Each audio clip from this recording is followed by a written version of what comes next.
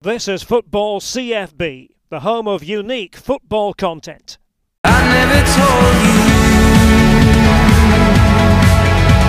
you scared off the vultures. I never told you,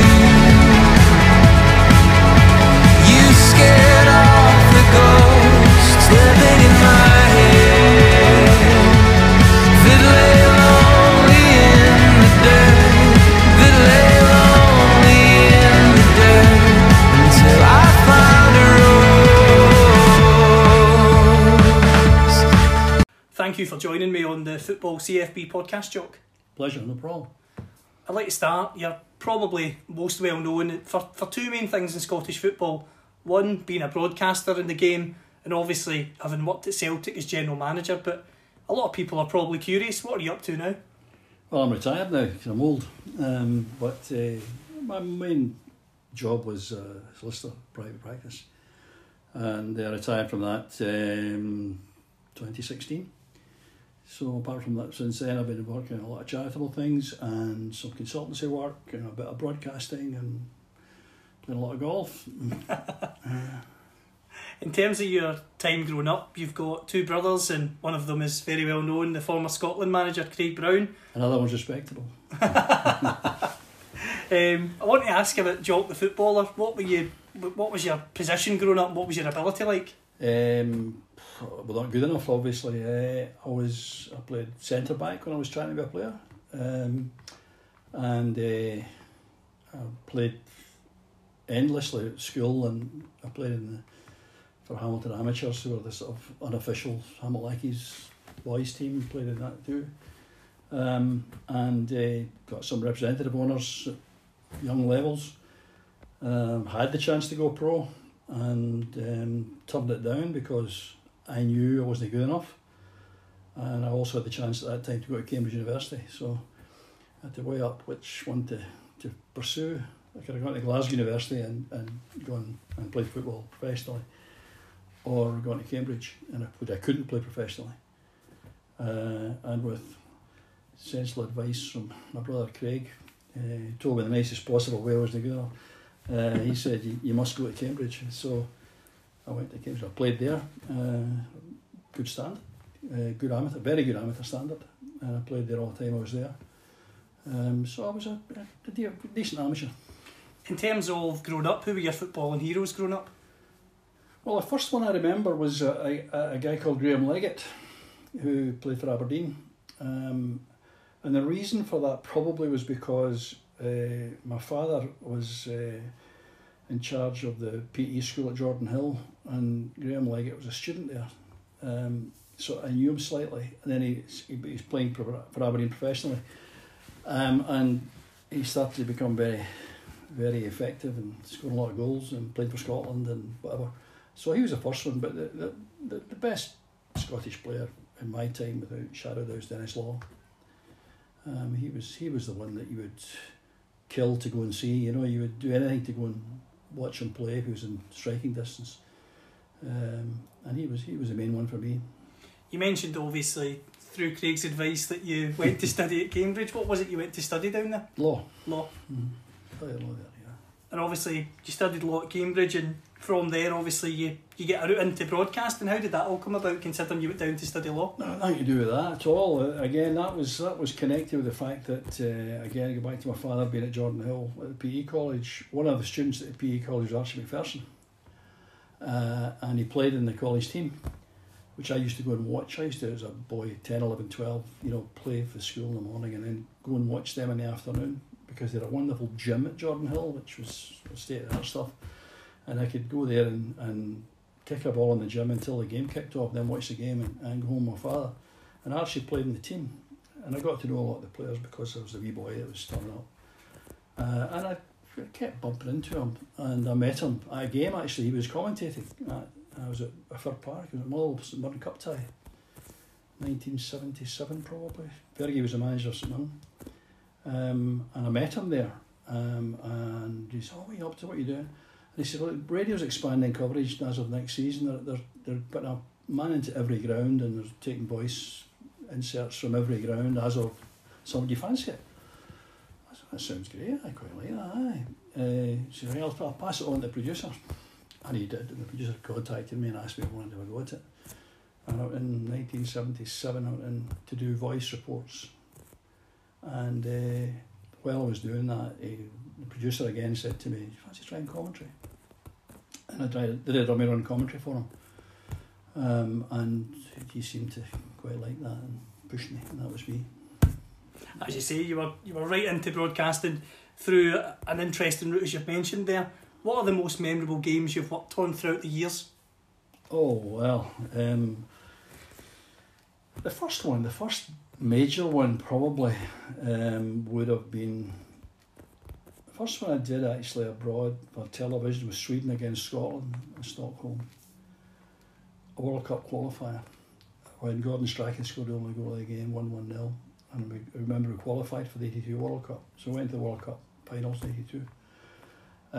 Which was great, although we didn't do very well, but I mean it was still a great experience.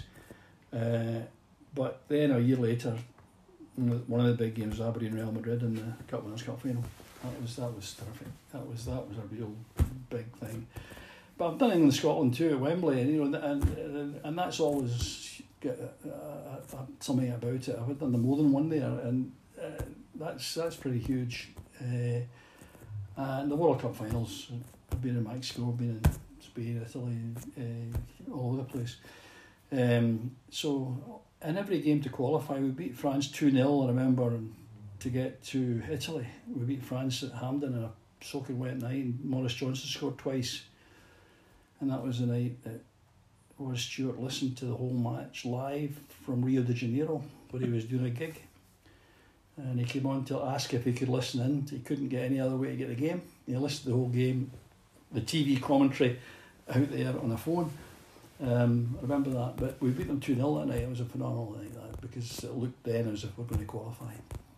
In terms of broadcasting and commentary in particular, I've spoken recently to Derek Gray and Rory Hamilton, and they talked about the research that was into football broadcasting. Absolutely. Everybody's got a different style, as both of those have mentioned. What was your style for research? Well, things have changed dramatically in that sense, because I used to attend matches with a hold all of books and notes and things, because I kept everything manually. So every time a round of games was played in the Premier League or whatever, I recorded everything that happened in every game at that time, and I kept team lists of all that stuff, which I made by hand constantly. So I knew who the goal scorers were, how many each player had scored, how many performances, how many appearances they'd had, how many games they'd missed when they'd been injured, how many penalties missed or taken and scored. And I kept that manually, for the first 20 years really of doing it. And then before the match, obviously, you know they're going to the match, so you then extract from all that history and background a big sheet of stuff that you actually mark up and prepare to take with you at the game. And it's a lot of prep. Nowadays, so much easier. You just go online and get it all. It's another thing, of course, they might not have told you, but if you're doing it for Sky or for BT Sport or whatever, they have researchers that feed you. They give you piles of information. One or two outstanding guys that work there. A guy called Dave Gillen that works at Sky, or worked at Sky when I was there, was just fantastic at the stuff he gave you before a match. There was so much, we got it early because you had to study it. There's a lot of it. So when you hear a really good stat come over a commentary nowadays, there's a fair chance that it was provided by a researcher rather than by the commentator. Something I've asked the commentators I've spoken to, and I'm interested to hear your opinion, is how difficult is it when you're commentating on a drab 0-0 game to keep yourself motivated to get through the broadcast? Not in any way difficult. Not at all difficult. No, you're given a performance really. You know, you've got a duty to make the best of what's there, and you've got and there are bigger challenges. In a bad game, it's a bigger challenge. But your job, the only job of a TV commentator, in my opinion, is to enhance the understanding of the pictures. That's what it's there to do, to enhance their understanding of the pictures. or whether the game is bad, good, indifferent, you still have that duty, and you still have that concentration. You've still got to apply your mind that way. So I don't find it difficult. I do detect, and I've had it myself. You know, if you do a live broadcast for 70 minutes, you begin to tire. Like a player, you begin to tire, and that's what a good producer's in your ear, giving you a kick. You know, but there's no difficulty, and it doesn't matter how bad the game is. You've still got a job to do. In terms of your time commentating, what was one of your favourite grounds to commentate on live football at? Oh, well, there's a number of these, and I've been very fortunate because I've been at, I tell you, Westphalian and Dortmund's hard to beat. I mean, it's an incredible place, absolutely amazing. 81,000 capacity every game virtually, and that was terrific. I've done the new camp, and I've been at Bernabeu, you know, San Siro. Every one of these names, you know, you know there's something special about. Yep. The whole environment when you're in these places. But they vary massively in the kind of facilities you have. And you know, sometimes you could be the new camp's actually not that fantastic facility-wise for what you do. Yeah, it's improved recently, but I mean, when I first went there, it wasn't that particularly special in terms of facilities, but there was an atmosphere and an aura about the place. It was, that does affect you. Old Trafford, I mean, Celtic Park's hard to beat. I mean, Celtic Park's fantastic. Celtic Park matches anywhere I've been in the world, but a terrific atmosphere. In terms of, and I don't want to alienate or offend any fans by asking this question, or for you to do that, see in terms of the worst ground, and I don't mean necessarily the worst ground in terms of the club or whatever, I just mean in terms of for yourself, travel and difficulty getting there. Well, gee, I mean, I've been in Bucharest and I've been in Sofia and I've been in Kiev, and they weren't too funny. I've accommodated from a single-decker bus beside a pitch in Iceland, in Reykjavik. That wasn't a lot of fun. But again, you don't really care about that too much. It doesn't matter, really. Getting to places like these and staying in places, some horrible places, and some where they weren't good before the wall came down. I was travelling before the wall came down. Yep. So you're going to Eastern Europe and going through all sorts of hoops to get in even. And I've been held up at gunpoint in Moscow and things like that by security men because I couldn't get through the metal detector. You know, and that's a little bit unpleasant, but it's also an experience, and the experiences you wouldn't miss really, especially you look back on them when you get out of it and you get home, you know. In terms of commentating, who were your favourite guys to work alongside on co-commentary? On co-commentary, I'm quite fortunate. I mean, it's hard to say that for this reason. There's some guys you love, you know, they're really smashing guys, and you become a little bit. You don't really assess them in terms of how good they are at co-commentating. I mean, it's fair to say that Jock Wallace was not a great co-commentator, but I loved the man. I loved working with him, but I couldn't say, you know, in terms of co-commentary, he was one of the shining lights. I worked with Dennis Law too, and I would say the same with Dennis. I loved Dennis to death. He was a man, and I loved him as a player. I think he found co-commentary quite difficult. Fair enough. Other guys that were terrific. Ray Wilkins was great. Trevor Francis was great. Terry Butcher was good. Lovely to work with.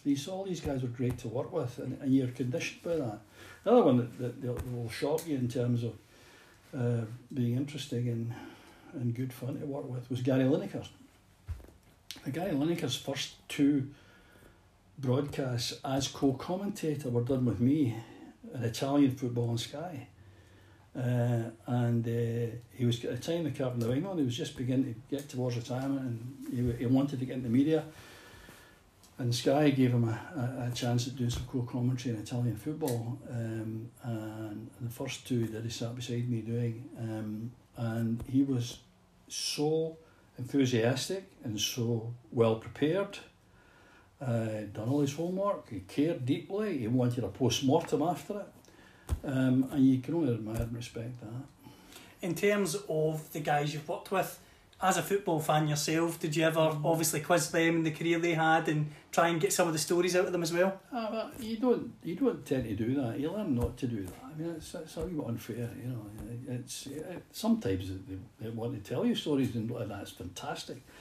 But especially if you travelled with them. Say you're going to do a game abroad, and you're on the flight together. I mean, Ian St John, I should have mentioned before. Ian St John was a great co-commentator, terrific. I worked with him a lot early on, and he was super, and he had story upon story about Shankly and Liverpool and all that. That was great.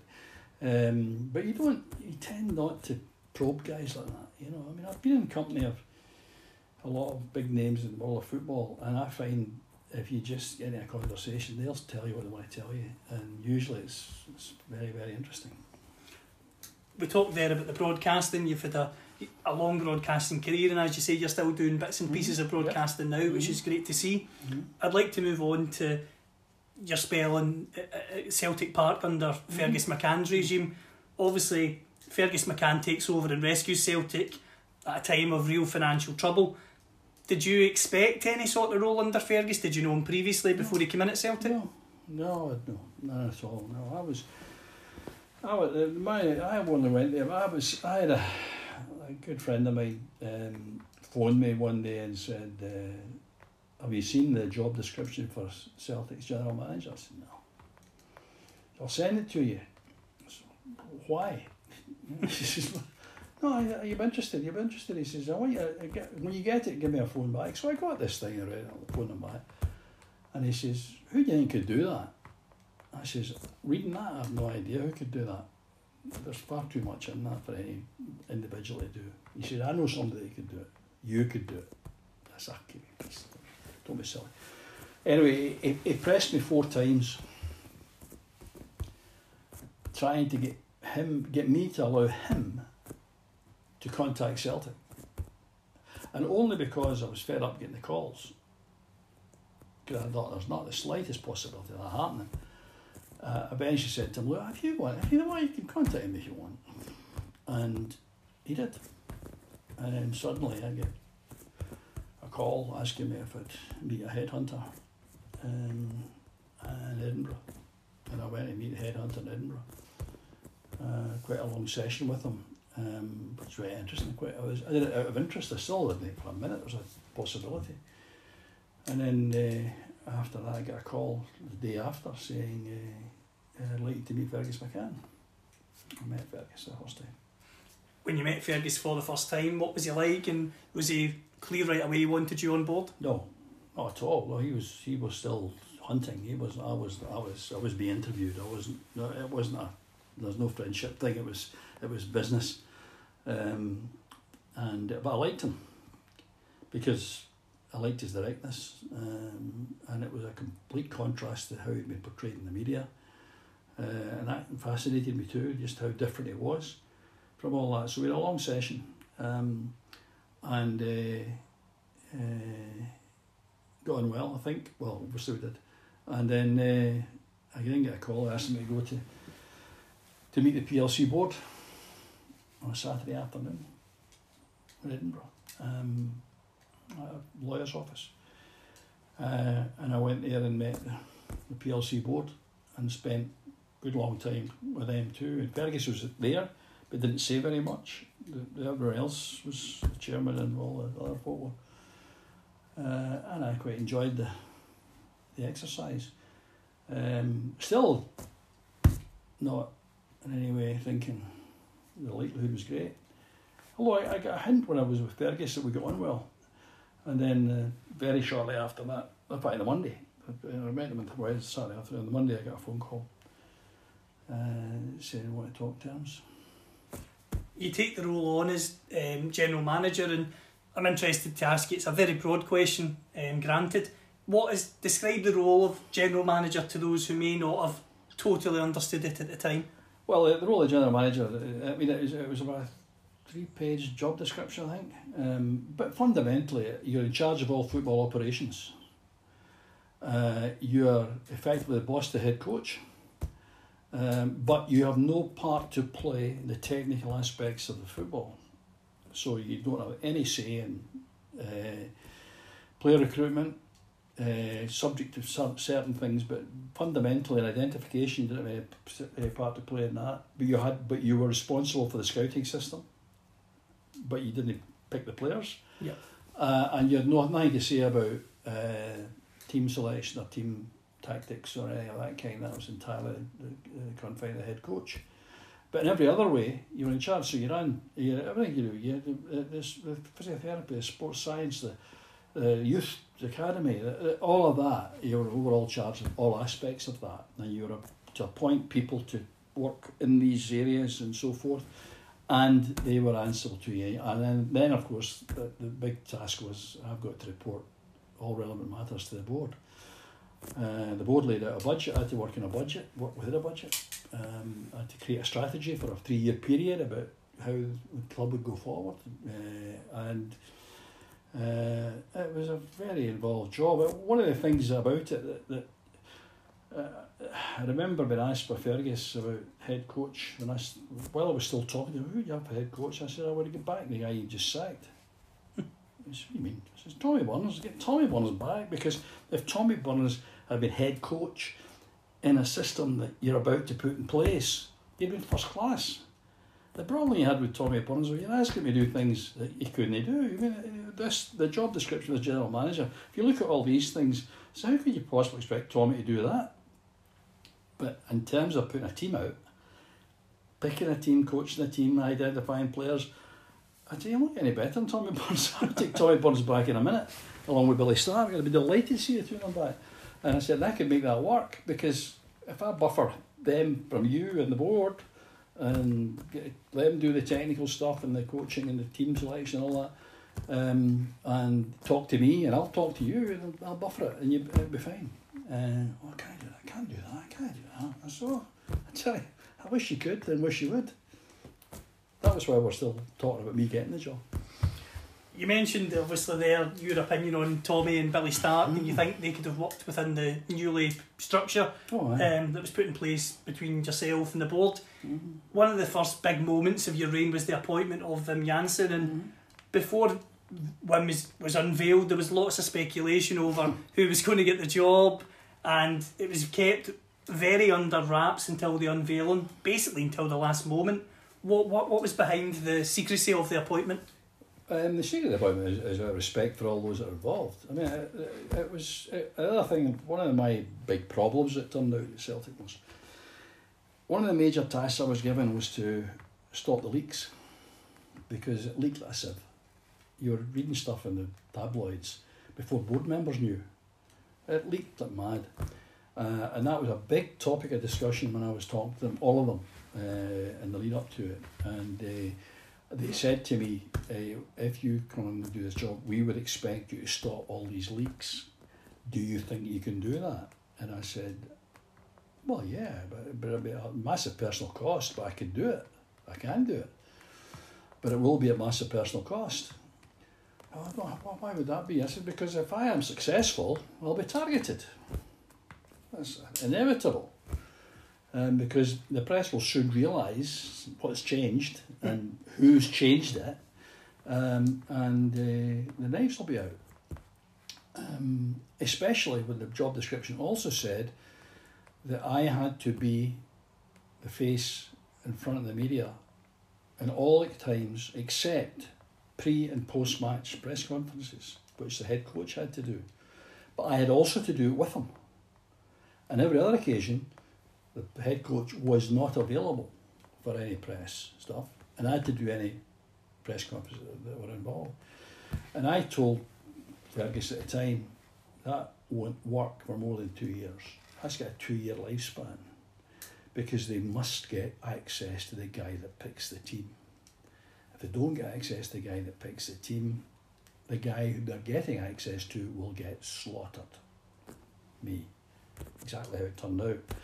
And the last thing that nearly stopped me taking the job was I tried to persuade him to change that, and he wouldn't hear of it. He wouldn't entertain it.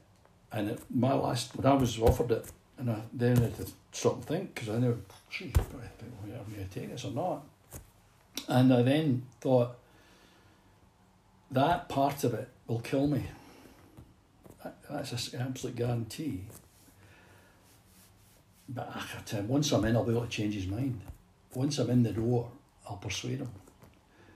And it was on that basis that I took it, on the basis I thought I could change his mind quickly about that. It was the only part of the job description I didn't like. Everything else was fine. But that part I knew was going to be a real problem for me.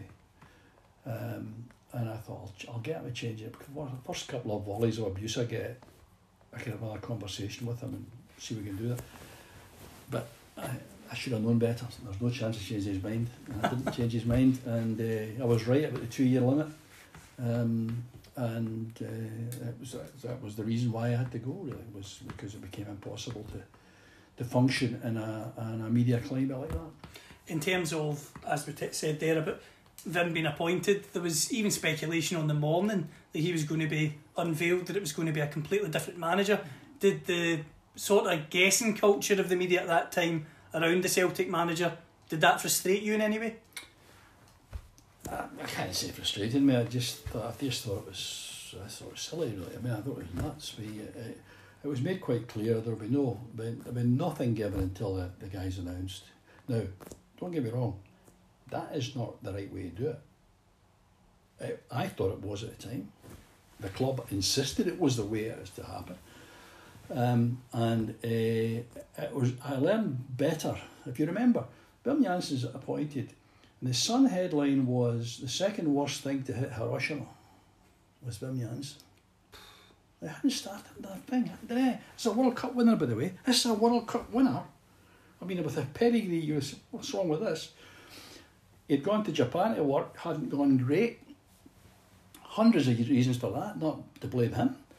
And he was the second worst thing ever, because they didn't know anything about him, and they didn't even recognise him when he sat between Fergus and me in that press conference. They didn't even know who he was, and that was a backlash, which, I mean, he got hammered for that. He was ridiculed at the time. We knew it would happen that way, because that's why we got a Johan Cruyff endorsement and things like that, to try and package it a bit better. But it was all about not knowing. But the real lesson was learnt a year later, where I brought in Joe Venglos. And I did say to Fergus, we need to change the way of doing this, because we have to leak out who it's going to be a little bit in advance, because in doing that, what happens is the press build up the guy they think it's going to be, and then they can say, we were right, we told you it was going to be. And the reason I'm saying that is because, I don't know if you remember, you're too young to remember, but Gerard Houllier was the guy they all thought was going to come in. Yep. Now, don't get me wrong, Gerard Houllier, I went to see in France, in Paris. I went to meet him in Paris with a view.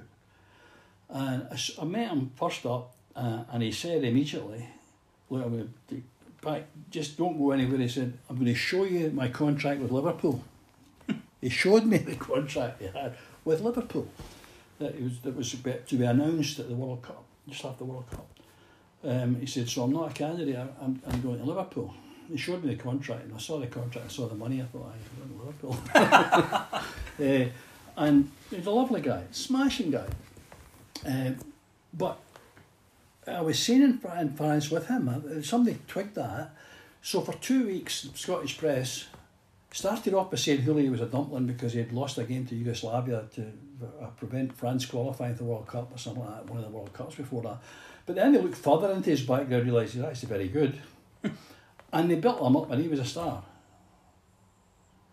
But then he wasn't coming. So anybody else that was coming, if they didn't know about him, was going to be an idiot. So once again, twice in a row we produced managers with nobody knowing until the press conference who it was going to be. Now, the board thought that was fantastic. Fergus thought it was brilliant. They were patting my back for being able to keep that under wraps and do all that stuff. And I said, oh, we made a mistake. And then we made a mistake. We should have leaked it out, because by the time we announced the one that's leaked out, they made him into a good guy. Absolutely. But you bring in one from outer field, and we bring in Venglos, who's the finest man I've ever met in my life, of any kind, anywhere. You bring in Venglos, And they start attacking his English. I remember saying to the press at one time, I said, your English is a bit broken. I said, well, I'll tell you what, why don't you speak to more of the other 7 languages he speaks? He spoke 8 languages. And he spoke English perfectly well. And he spoke 7 others perfectly well. I've experienced 4 of them in one trip. Fantastic. And they made him into an old dodderer, you know, who can't speak English properly. I mean, ridiculous. But if we leaked him first, it would package differently. Janssen comes in, obviously you mentioned there, Johan Cruyff endorsement, World Cup winner, he had a pedigree in football. But obviously one of the challenges when Wim comes in is you've got the Paolo Di Canio saga. You've went on record before as saying it was impossible for him to stay at Celtic at the time. Was he really tough to deal with in that regard? No, it was impossible. No, completely impossible. He's an incredible guy. I only had one conversation with him. One conversation. And I asked him some questions about when he was telling me that he wasn't going to Holland to train. I said, you're not going to Holland to train. What are you talking about? Teams going to Holland. I'm going to Holland to train. Pre-training camp, pre-season training camp. No. I better train here in Glasgow. I'm better to train in Glasgow. I said, wait a minute, can I ask you a question then? If Jackie McNamara and Darren Jackson say they think they'll train in Portobello Beach, and if Alan Stubbs decides he likes Troon, does that seem reasonable? You just go train where they like? Is that how you think a professional football club works? I don't understand. Every time I hardcore, I don't understand. Just impossible. And he's also surrounded by people that made it even more impossible.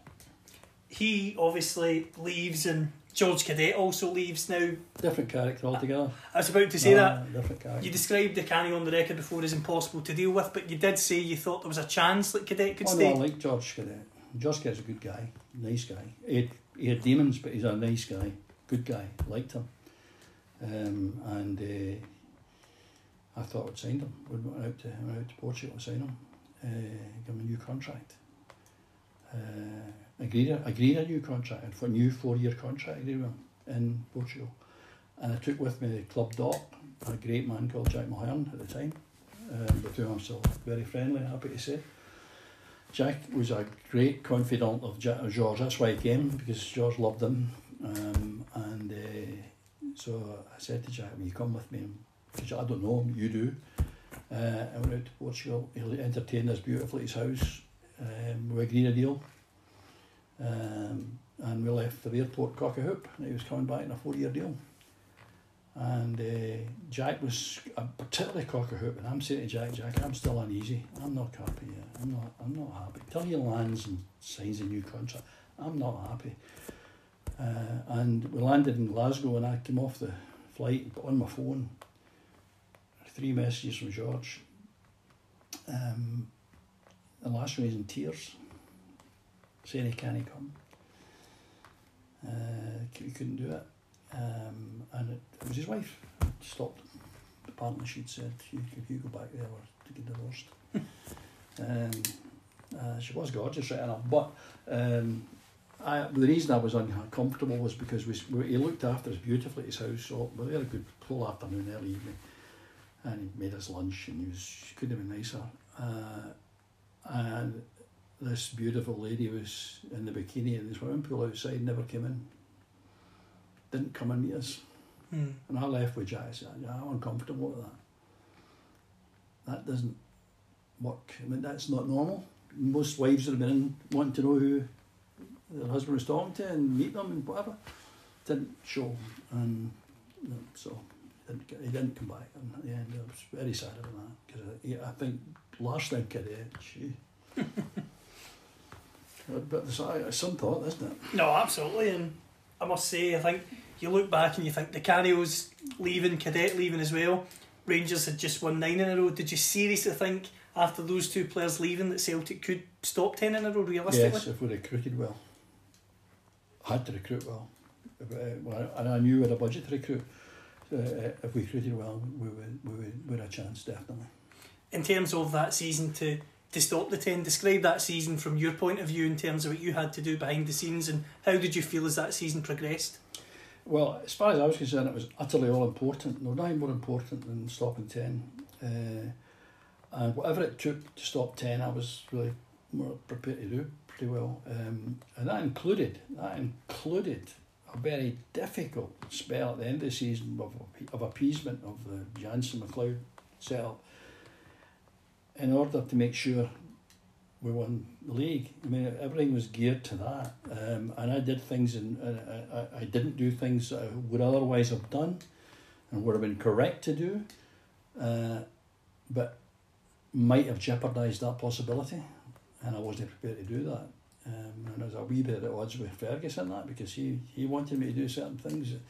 I resisted because I said, no, that could damage the chances. We have to stop with 10 in a row. And so it was a huge factor the whole season. I mean, nothing was more important than that.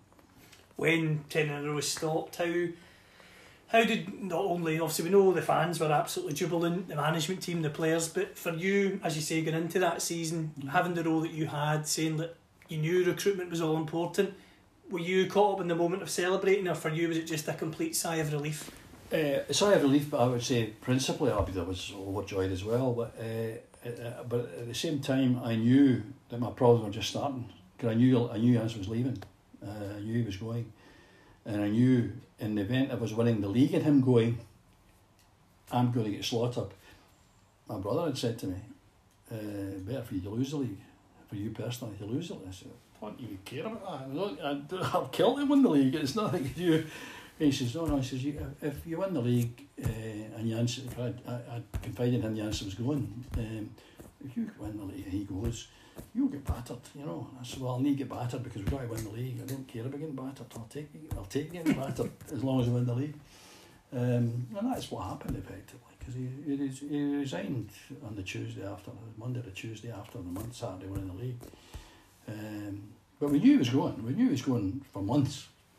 In terms of knowing that he was going, there's always been speculation that you and Jansen didn't see eye to eye. Is that true in particular? It's not. It's too simple. I've no beef with Jansen at all. I've not got a bad word to say about him as a human being. I liked him very much. I think he's a good football man too, and I think he did a good job.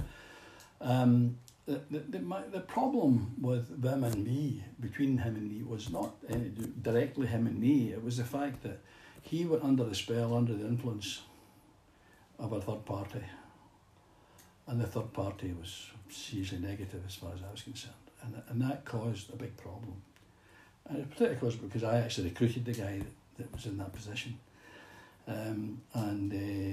so it was my fault basically. I recruited somebody that then became, in my perception, a bad influence on Wim Jansen. So Wim Jansen was persuaded, when the chips were getting down, it was getting really, really tight towards the end, March of the season. He started to breach contract terms in terms of press interviews. And I think I know how that happened, but it was a complete breach of his contract, and of course I'm under pressure from Fergus to deal with the breach of contract and deal with that, and at the same time I'm saying, and doing what I need to do, it'll jeopardise 10 in a row stopping, so I'm not prepared to do what I need to do. So there was a very difficult impasse at that point. In terms of being in charge, obviously Murdo McLeod alongside him, who from the supporters' point of view was seen as a Celtic-minded person, do you feel that did he help win through that season, or was it maybe not what fans thought it was? No, it certainly wasn't what fans thought it was. I've written a book about it, and I've said quite clearly what I think about Murdo McLeod, which is not very positive. And I hired him, I appointed him. Murdo McLeod is a very good coach, first class coach, no doubt about that, no doubt at all about that. And it's a massive regret of mine One, that I brought him in, but two, that such a great coach wasn't able really to get what we're trying to do and fit into it. And that was quite sad for me.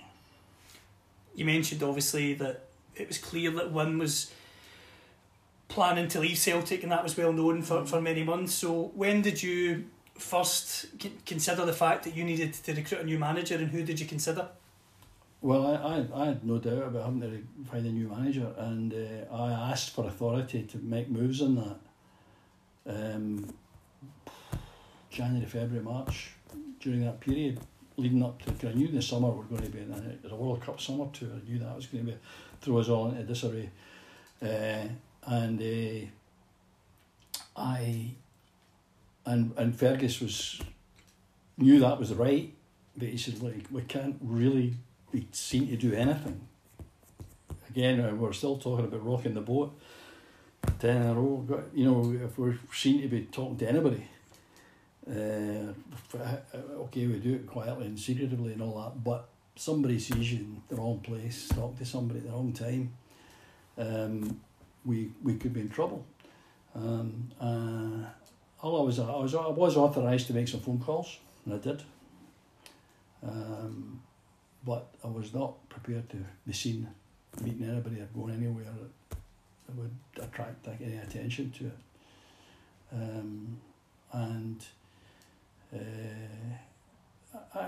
With hindsight, is that right or wrong? Well, in fact, we missed the candidate I wanted because of that. Because you get tied up elsewhere. The guy we were really keen to get, who's in my book Mr. Z, and I will never reveal his identity to anybody ever till I die, because I promised him that. Yeah, I did call him after. We didn't get him the first time for contractual reasons, and then the second time I did make contact with him on a phone, but it was still very complicated. You mentioned that you wouldn't disclose the name of Mr. Z from your book. I think it'd be wrong if I didn't ask the question, was Mr. Z Sir Bobby Robson? That's like that. No, it was not Sir Bobby Robson, no. It was not Sir Bobby Robson. Lovely man, Superman. No. Was he ever spoken to at all about the Celtic job? No, what you have to understand is that my brief at the start was that nobody British was under consideration. He would not entertain anybody British, Fergus. Just forget it. Because he asked me first who I fancied, I gave him a couple of names that were British. He said, no, the British are out. No, I'm not even entertaining anyone British is out.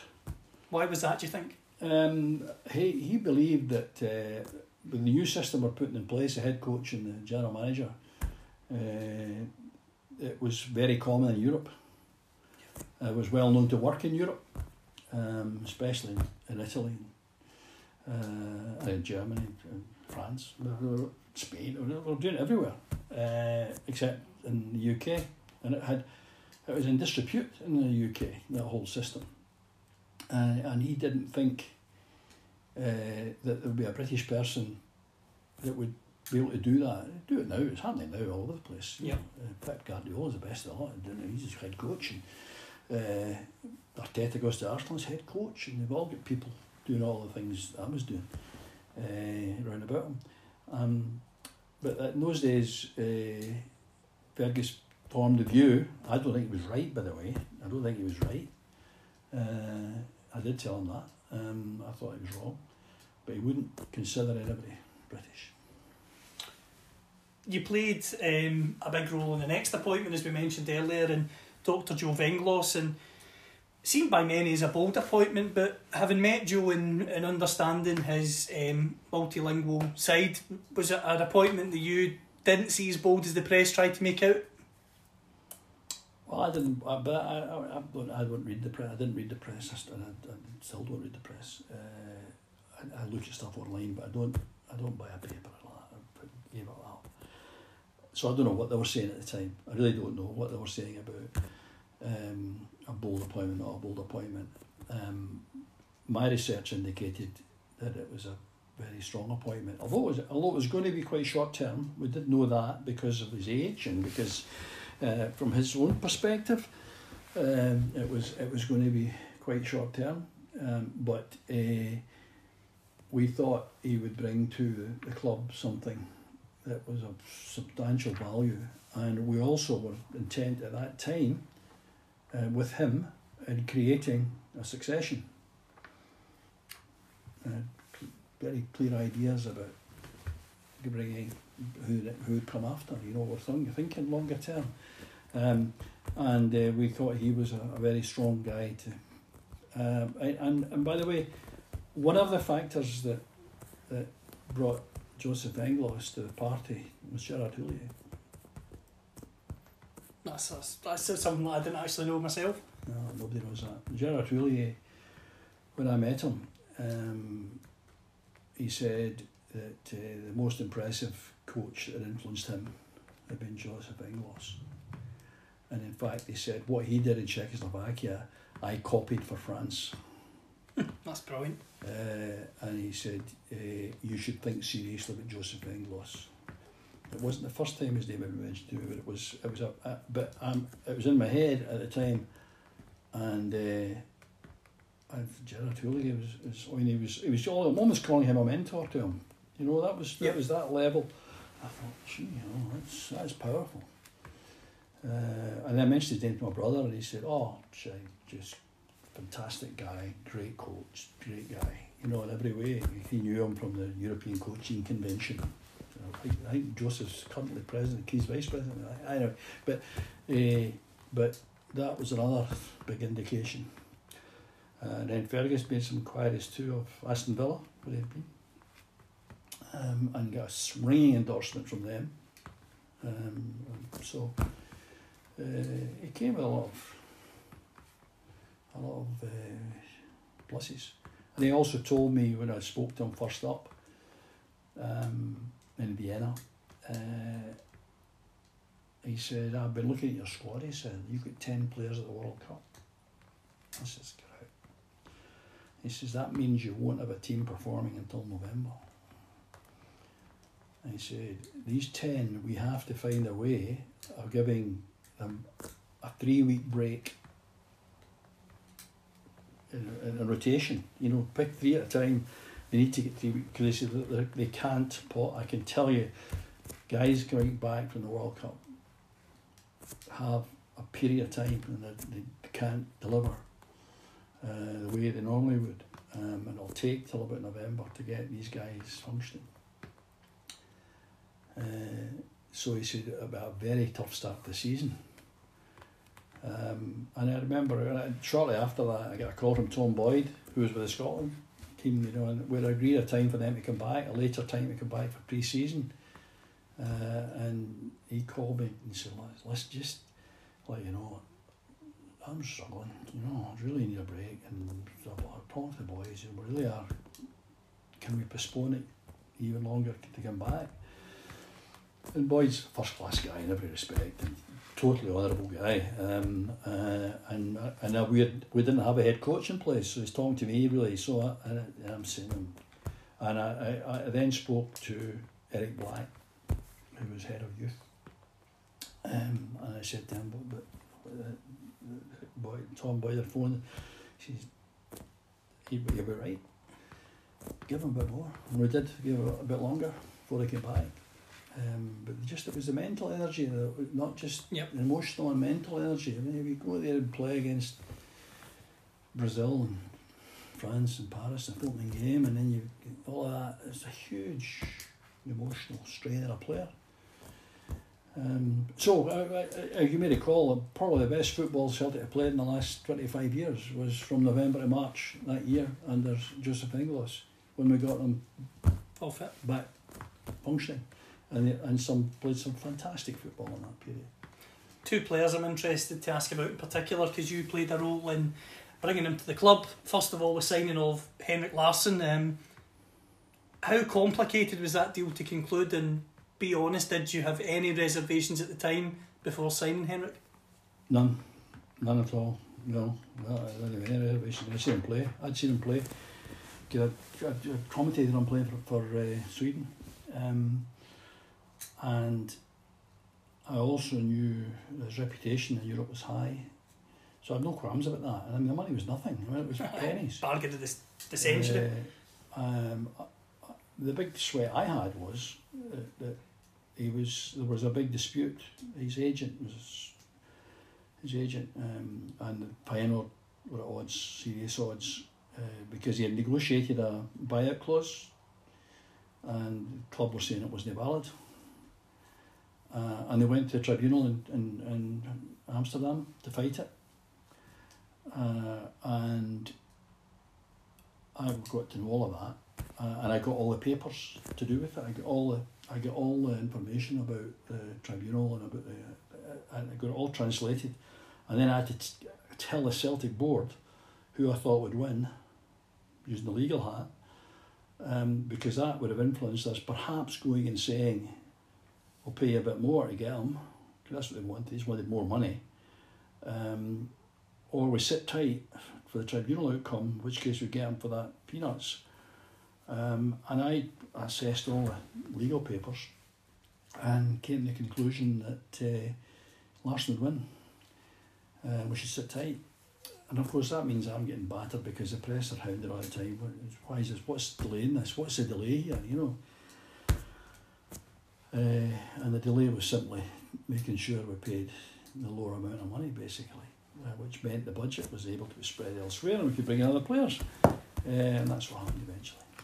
Do you look back on the signing of Henrik Larsson as one of your proudest achievements in your career? Yes, I do, because it was so complicated, because the agent was also acted for Per van Hooijdonk and started off by saying I won't talk to Celtic because he'd fallen out so badly with Ferguson and with Celtic Football Club. So I had to use the diplomatic skills learned in darkest Lanarkshire to overcome that, that was a major hurdle, from that point of view, I'm very happy about that. Yeah. That leads me on to another player from Europe who you signed during your time at the club, and a player who was absolutely ridiculed by the media, and a player who definitely shut them up and proved them wrong, and that player's Lubo Moravcik. Because of Dr. Joe and the situation, was that a deal that was easy to conclude because of the similar nationality? And did the press attitude annoy you, or did you just laugh in the background going, I know he's going to prove you wrong? I think it amused me. That amused me because Joseph had told me, he said that once you'd bedded in and settled and all that, and I looked at him and I remember saying to him, right, what do you think? Tell us about the squad. He said, that's not a bad squad, it's a good squad. He says, but he said, a great squad has got 3 players who can deliver the surprising moment. A good squad's got 2. We've only got 1. Larsson. We need another player who can deliver the surprising moment. I said, well, give me a clue. And he said, there's one possible. He says, but he's old and we can't sign him. We couldn't sign him. I said, well, what are you talking about? What's the problem here? He says, the guy called Lubomir Moravcik. And I'd never heard of him, and I was quite disappointed in myself because my knowledge of European football was really quite good from all my commentating. You know, I had a good grasp of Europe.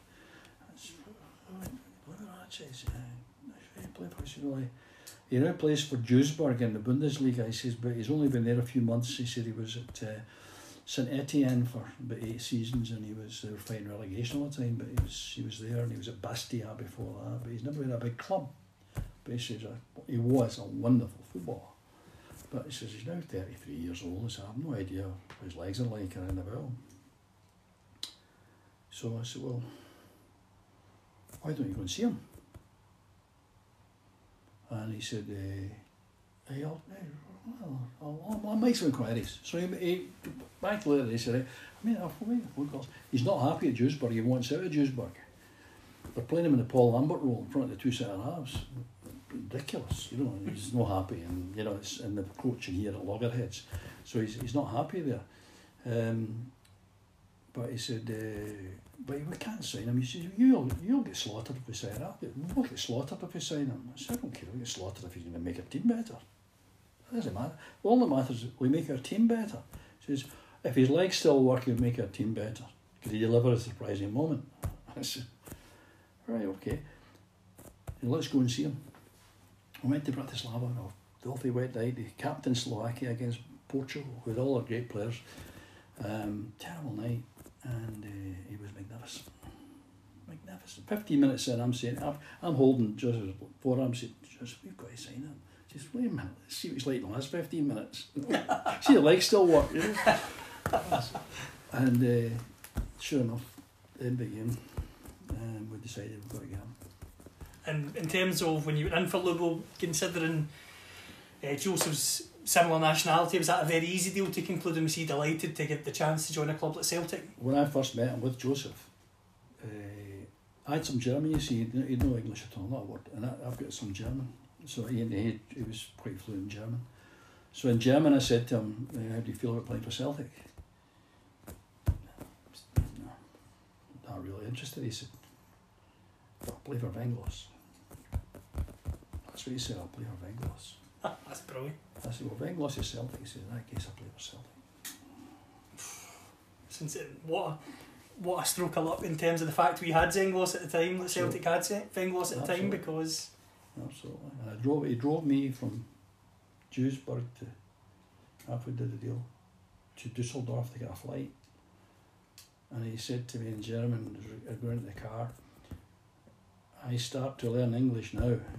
You teach me English now. So at the driving, I was at this guy from Dusseldorf, and I'm saying, that's a tree, and that's a bus, and that's a car, and and he was repeating me with a Scottish accent. He's a lovely, lovely man. Lovely, and I came back, and you know, no one had heard of him, no one knew about him, and he was Celtic signed Dud check. I was told the back page of one of the tabloids said. Everything wrong about that. It wasn't a check, it wasn't a dud. The only thing was right was he signed them, thank goodness. What a player he was, absolutely. And Fantastic. I'd like to go back to the 10 in a row season. Obviously there was a famous bond between the players, the smell of the glove season. Mm-hmm. Why do you think it was portrayed that there wasn't that same bond behind the scenes? Well, it wasn't. It's simple. There wasn't that same bond behind the scenes. And that was, in my opinion, down to one man, but that's my perception of it. But again, I repeat, I have no beef at all with Wimmy Hansen. I liked Wimmy Hansen, I liked him then, and I have no reason not to like him now. I'd like to ask a question about Fergus McCann. What was Fergus like to work under, and what was he like personally with yourself? Straight as a die, matter of fact, no fuss, no frills, call it the way it is. No circumlocution, just say it for real. Up for an argument, wanted to be challenged, was challenged. Sometimes the challenge is successful, sometimes it wasn't. I've got huge admiration for him. Huge admiration for him. Obviously we're not going to get the name of Mr. Z out of you. You've promised that to the day you die, so I'm not going to be daft enough to ask that. But what I would like to know is, without mentioning the person who it is, if Celtic were to have got him as manager, were you confident that he would have been an overwhelming success? Well, I think so. I do think so. I think he'd live for a while. I think he'd be quite a long time. But you never know. You never know. Everyone's a gamble. There's no saying for sure. But all the research I had done indicated that he'd be good. Looking back on your time at Celtic, obviously you've written a book, 510 Days at Celtic. Do you have any regrets looking back?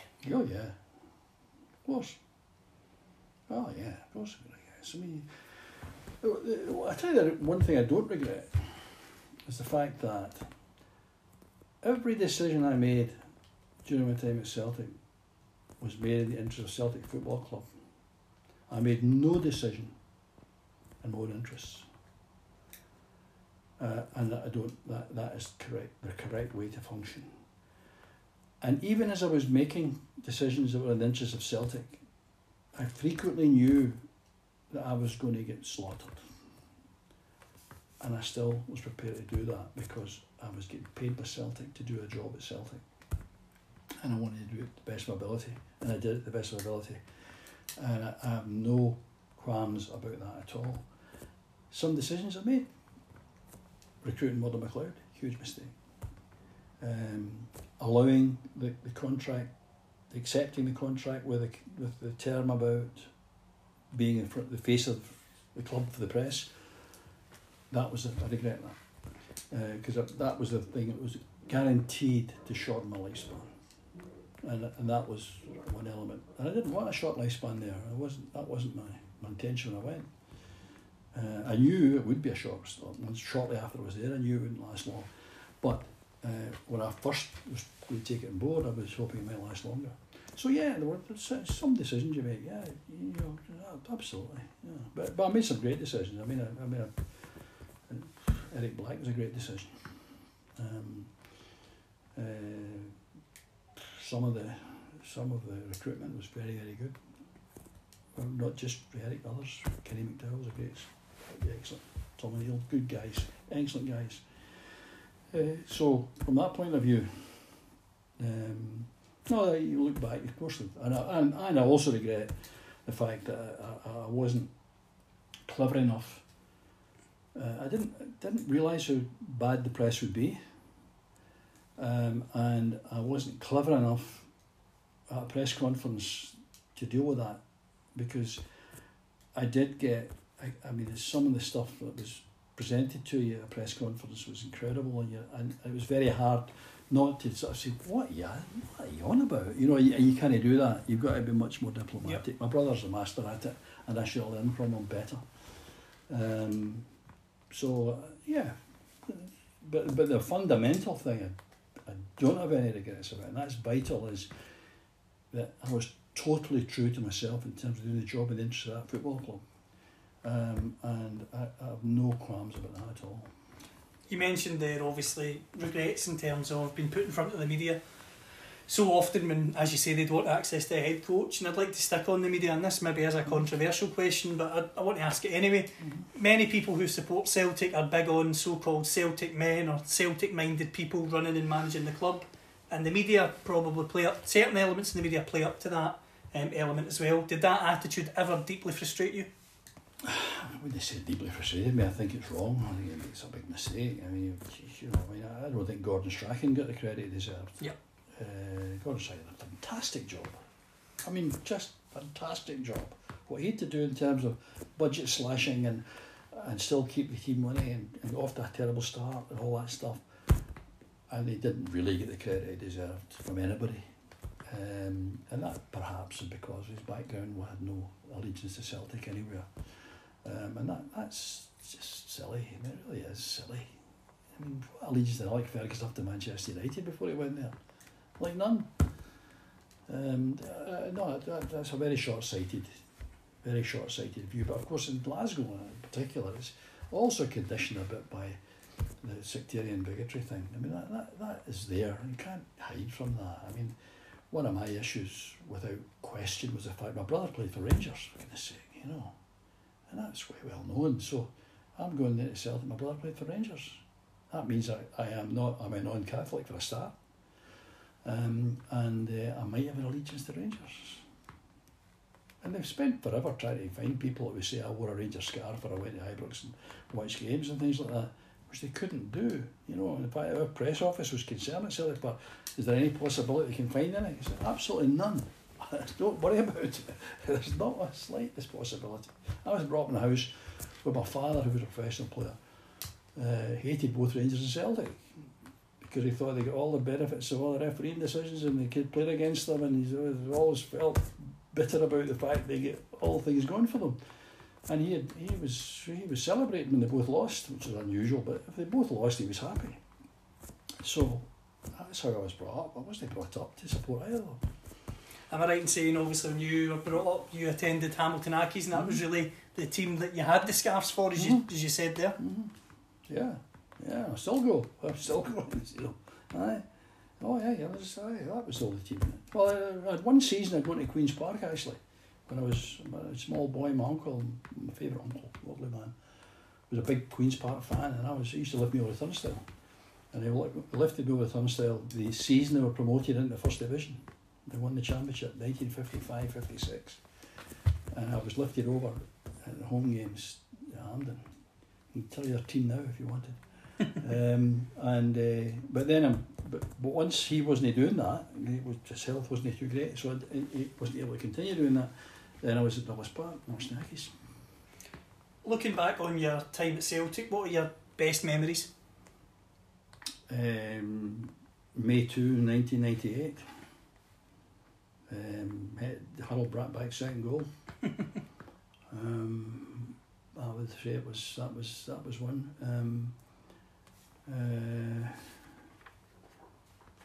Also, I've got to say, the signings. You mentioned Henrik Larsson and Lubo Moravcik. I'll tell you another fantastic signing. Jonathan Gould. Massively underrated. What a job he did. That 10 in a row season. Yep. What a job he did. And he's right from outer field, right out of the blue he came. And I'm really, really chuffed to bits with that signing, because that was down to me. There was, I was the one that went to Jansen McLeod and Hay and said, what would Jonathan Gould for a goalie? That's not a bad idea. Right, see if we can get him. In terms of yourself, Joe, when was the point where you felt enough was enough and you just had to leave your role as general manager? Well, I said to Fergus in September, start of the second season. We didn't start the season very well. Things weren't too good, and we went to with an annual general meeting. I had to do a football report at AGM, Celtic Park, 3,000 people ever. And I gave this report, and the report consisted of me saying things like season on the fields were pretty successful.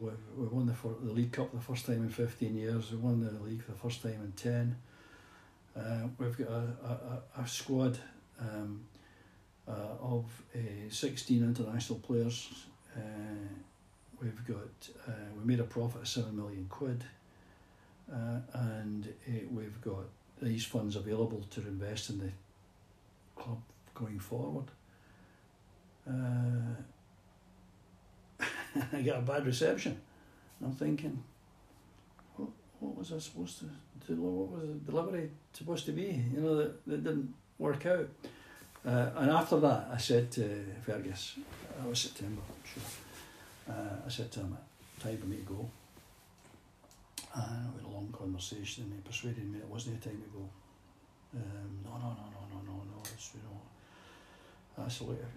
If you're producing a year of that kind, that sort of level of success, I said, and you're getting booed when you unfurl the league flag for the first time in 10. I said, this is not a place for me. I think I need to go.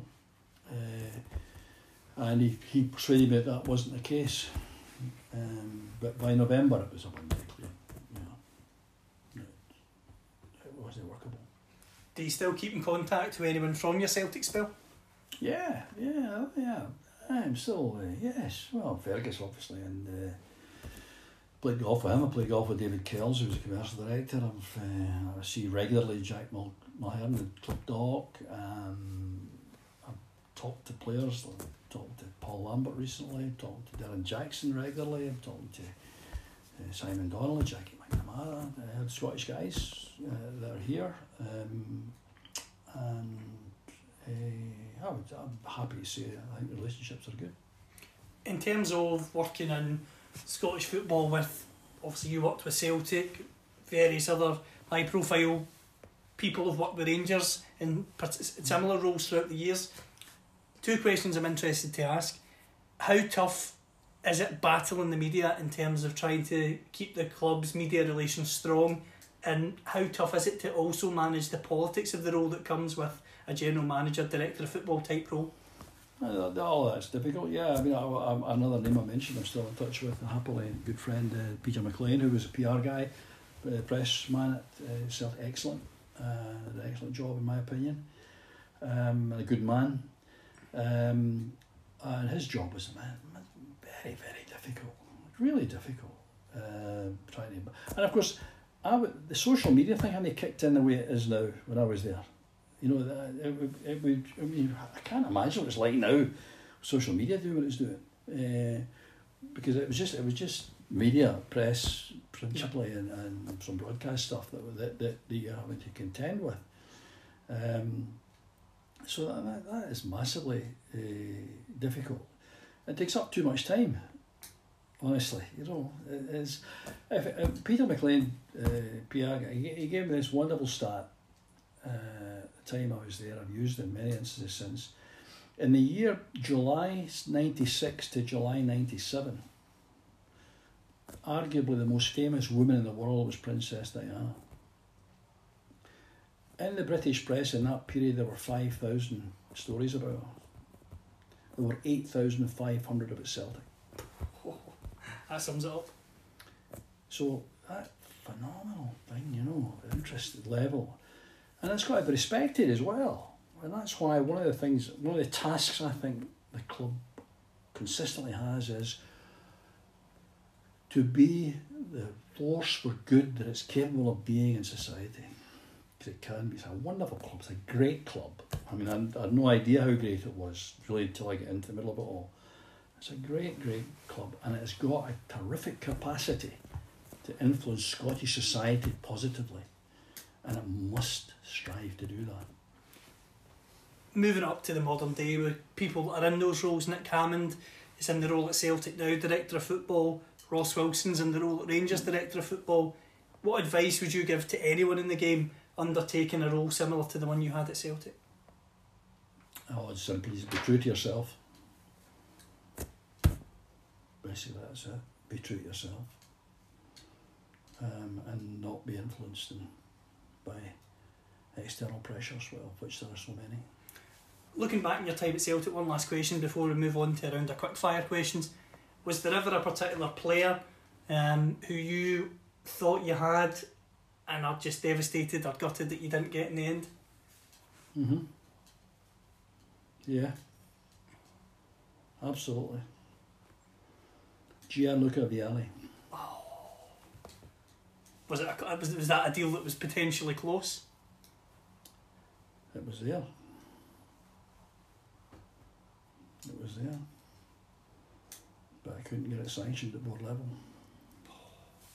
Is that a deal that would have broken the club transfer record? Or No. No? No, remember he was very old. He was 33. He was 33 years old. He was at Chelsea. Yep. He'd fallen out with Ruud Gullit. And I was so keen to get him. And the deal was there. I had the deal, I put the deal at the board, Arthur Fergus. And I couldn't get him to sanction it. It's quite a lot of money, and he was an old guy and all that, and I get that, but I was arguing this is a Pied Piper we're getting. This is a guy that'll transform the whole club in terms of player approach, young players. It'll do what Cantona did to Manchester United. You know, in terms of Beckham and Scholes and all these guys, looking at this guy and say, this is what you need to do to be a top player. You know, Vialli's work ethic was sensational. I knew that inside out. I knew all about him, everything about him. Because he was a very rich young boy who decided to become the best player he could possibly be and work his tail off to be that. Didn't need to do it. He had plenty of money. Family money was solid. And he was an absolute example of exactly what you want in a football club. I wanted him there for that, and I wanted him there. I saw him as a potential manager in the fullness of time. Move on to the quick fire round of questions now. First question is, how shocked were you when you'd left the club that Celtic then went down the route of appointing a British manager and the rookie manager John Barnes? No, I wasn't shocked at all, because the regime changed. A good regime would do what they want to do, you know. What's your view on the current Celtic team and regime at the moment?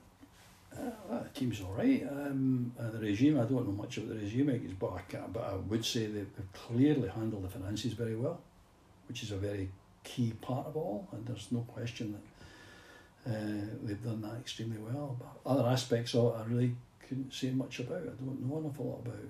The team on the pitch, I think the 10 team would have beaten them. but it's a good team, and it's the best team in the country, I think.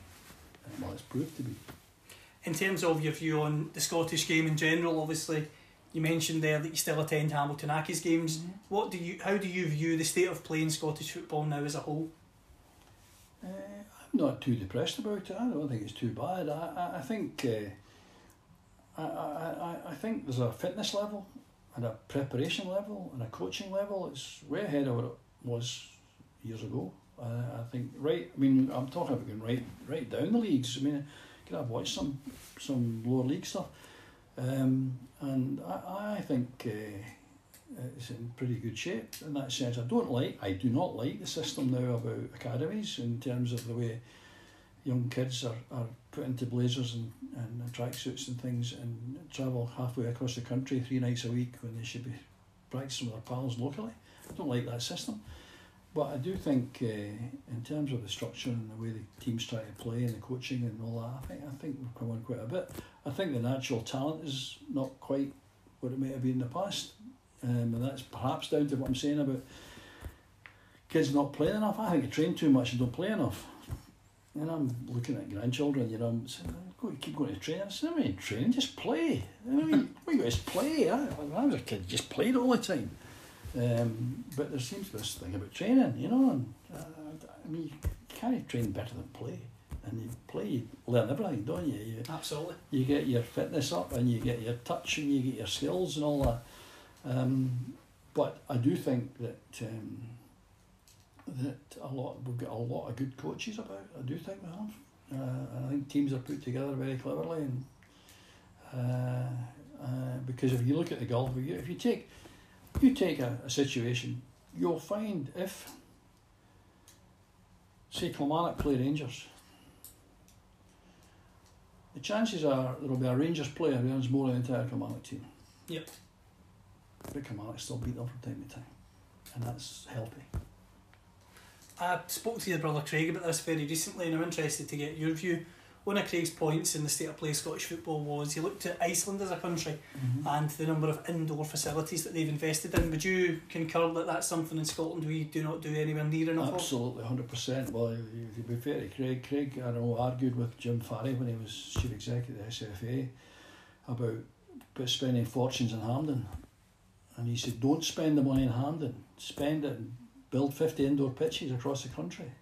They've only got, Tollcross and Ravenscraig, is that it? No, that's Tollcross, not Tollcross. Tory Glen and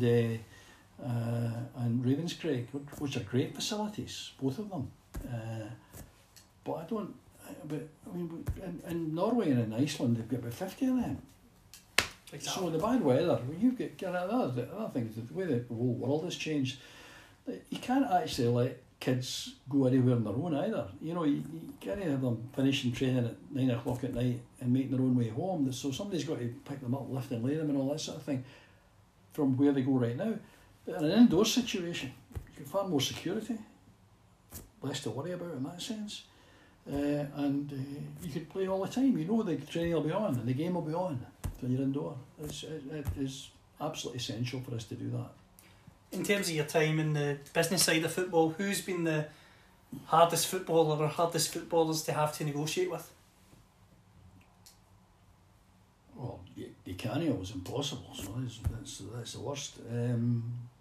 But I would say the hardest footballer to negotiate with is one who is represented by somebody who is not operating in the player's best interests. And from your point of view, is that something back when you were involved in football that happened far more than it ever should have? I think then and now it happens far more than it should have. I think if a player chooses his representation wisely, I'm not against agents at all, but the agent has got to be concerned about the player and focus on the player and not on himself. A question I'm fascinated to ask from my own personal point of view, but also I think a lot of football fans would be interested in this. What is involved in a transfer that us as fans maybe aren't aware of? Because we pick up the newspapers or we read Sky Sports and you know what it's like from your time at Celtic, even in the 90s, it's or we're linked with him, how can the club not just get that done very quickly, as you say with the Larsson situation? What's actually involved that we're not aware of? I mean, multitudes of things. I mean, I had one deal with a very prominent player. We got him, but we might not have got him because he was coming from abroad and he had animals that had to go into quarantine.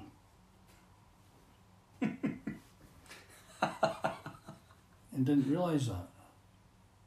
And I was actually abroad, phoning back to Peter McLean, press guy. Peter, where can he quarantine animals with Glasgow? What are you talking about? I just like, you need to find out for me.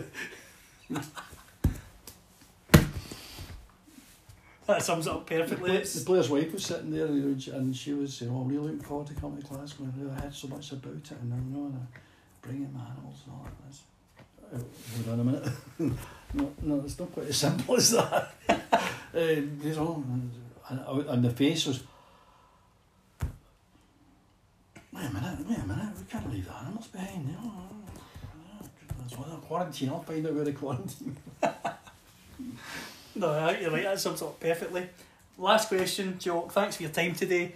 I want to ask you, what is your all-time 11 from your time working in Scottish football, but Celtic at general manager and as a broadcaster as well? No difficulty at all with that. That's absolutely easy. I'll just run it off the top of the head right now. That team is Jonathan Gould in goal, a back four of Boyd, Reaper, Stubbs and Mahe, a midfield four of McNamara, Burley, Lambert and Weghorst, and a front two of Larsson and Bratback. And I can give you 11 subs as well if you wanted it, and they'd all be in the Celtic squad that stopped 10 in a row. Brilliant. Jock, thanks for your time, really appreciate it. Okay. So we'll dive down to the ocean and we'll make our home in a deep sea cave, and our shells will all be open. They'll be filled with song, they'll be filled with song.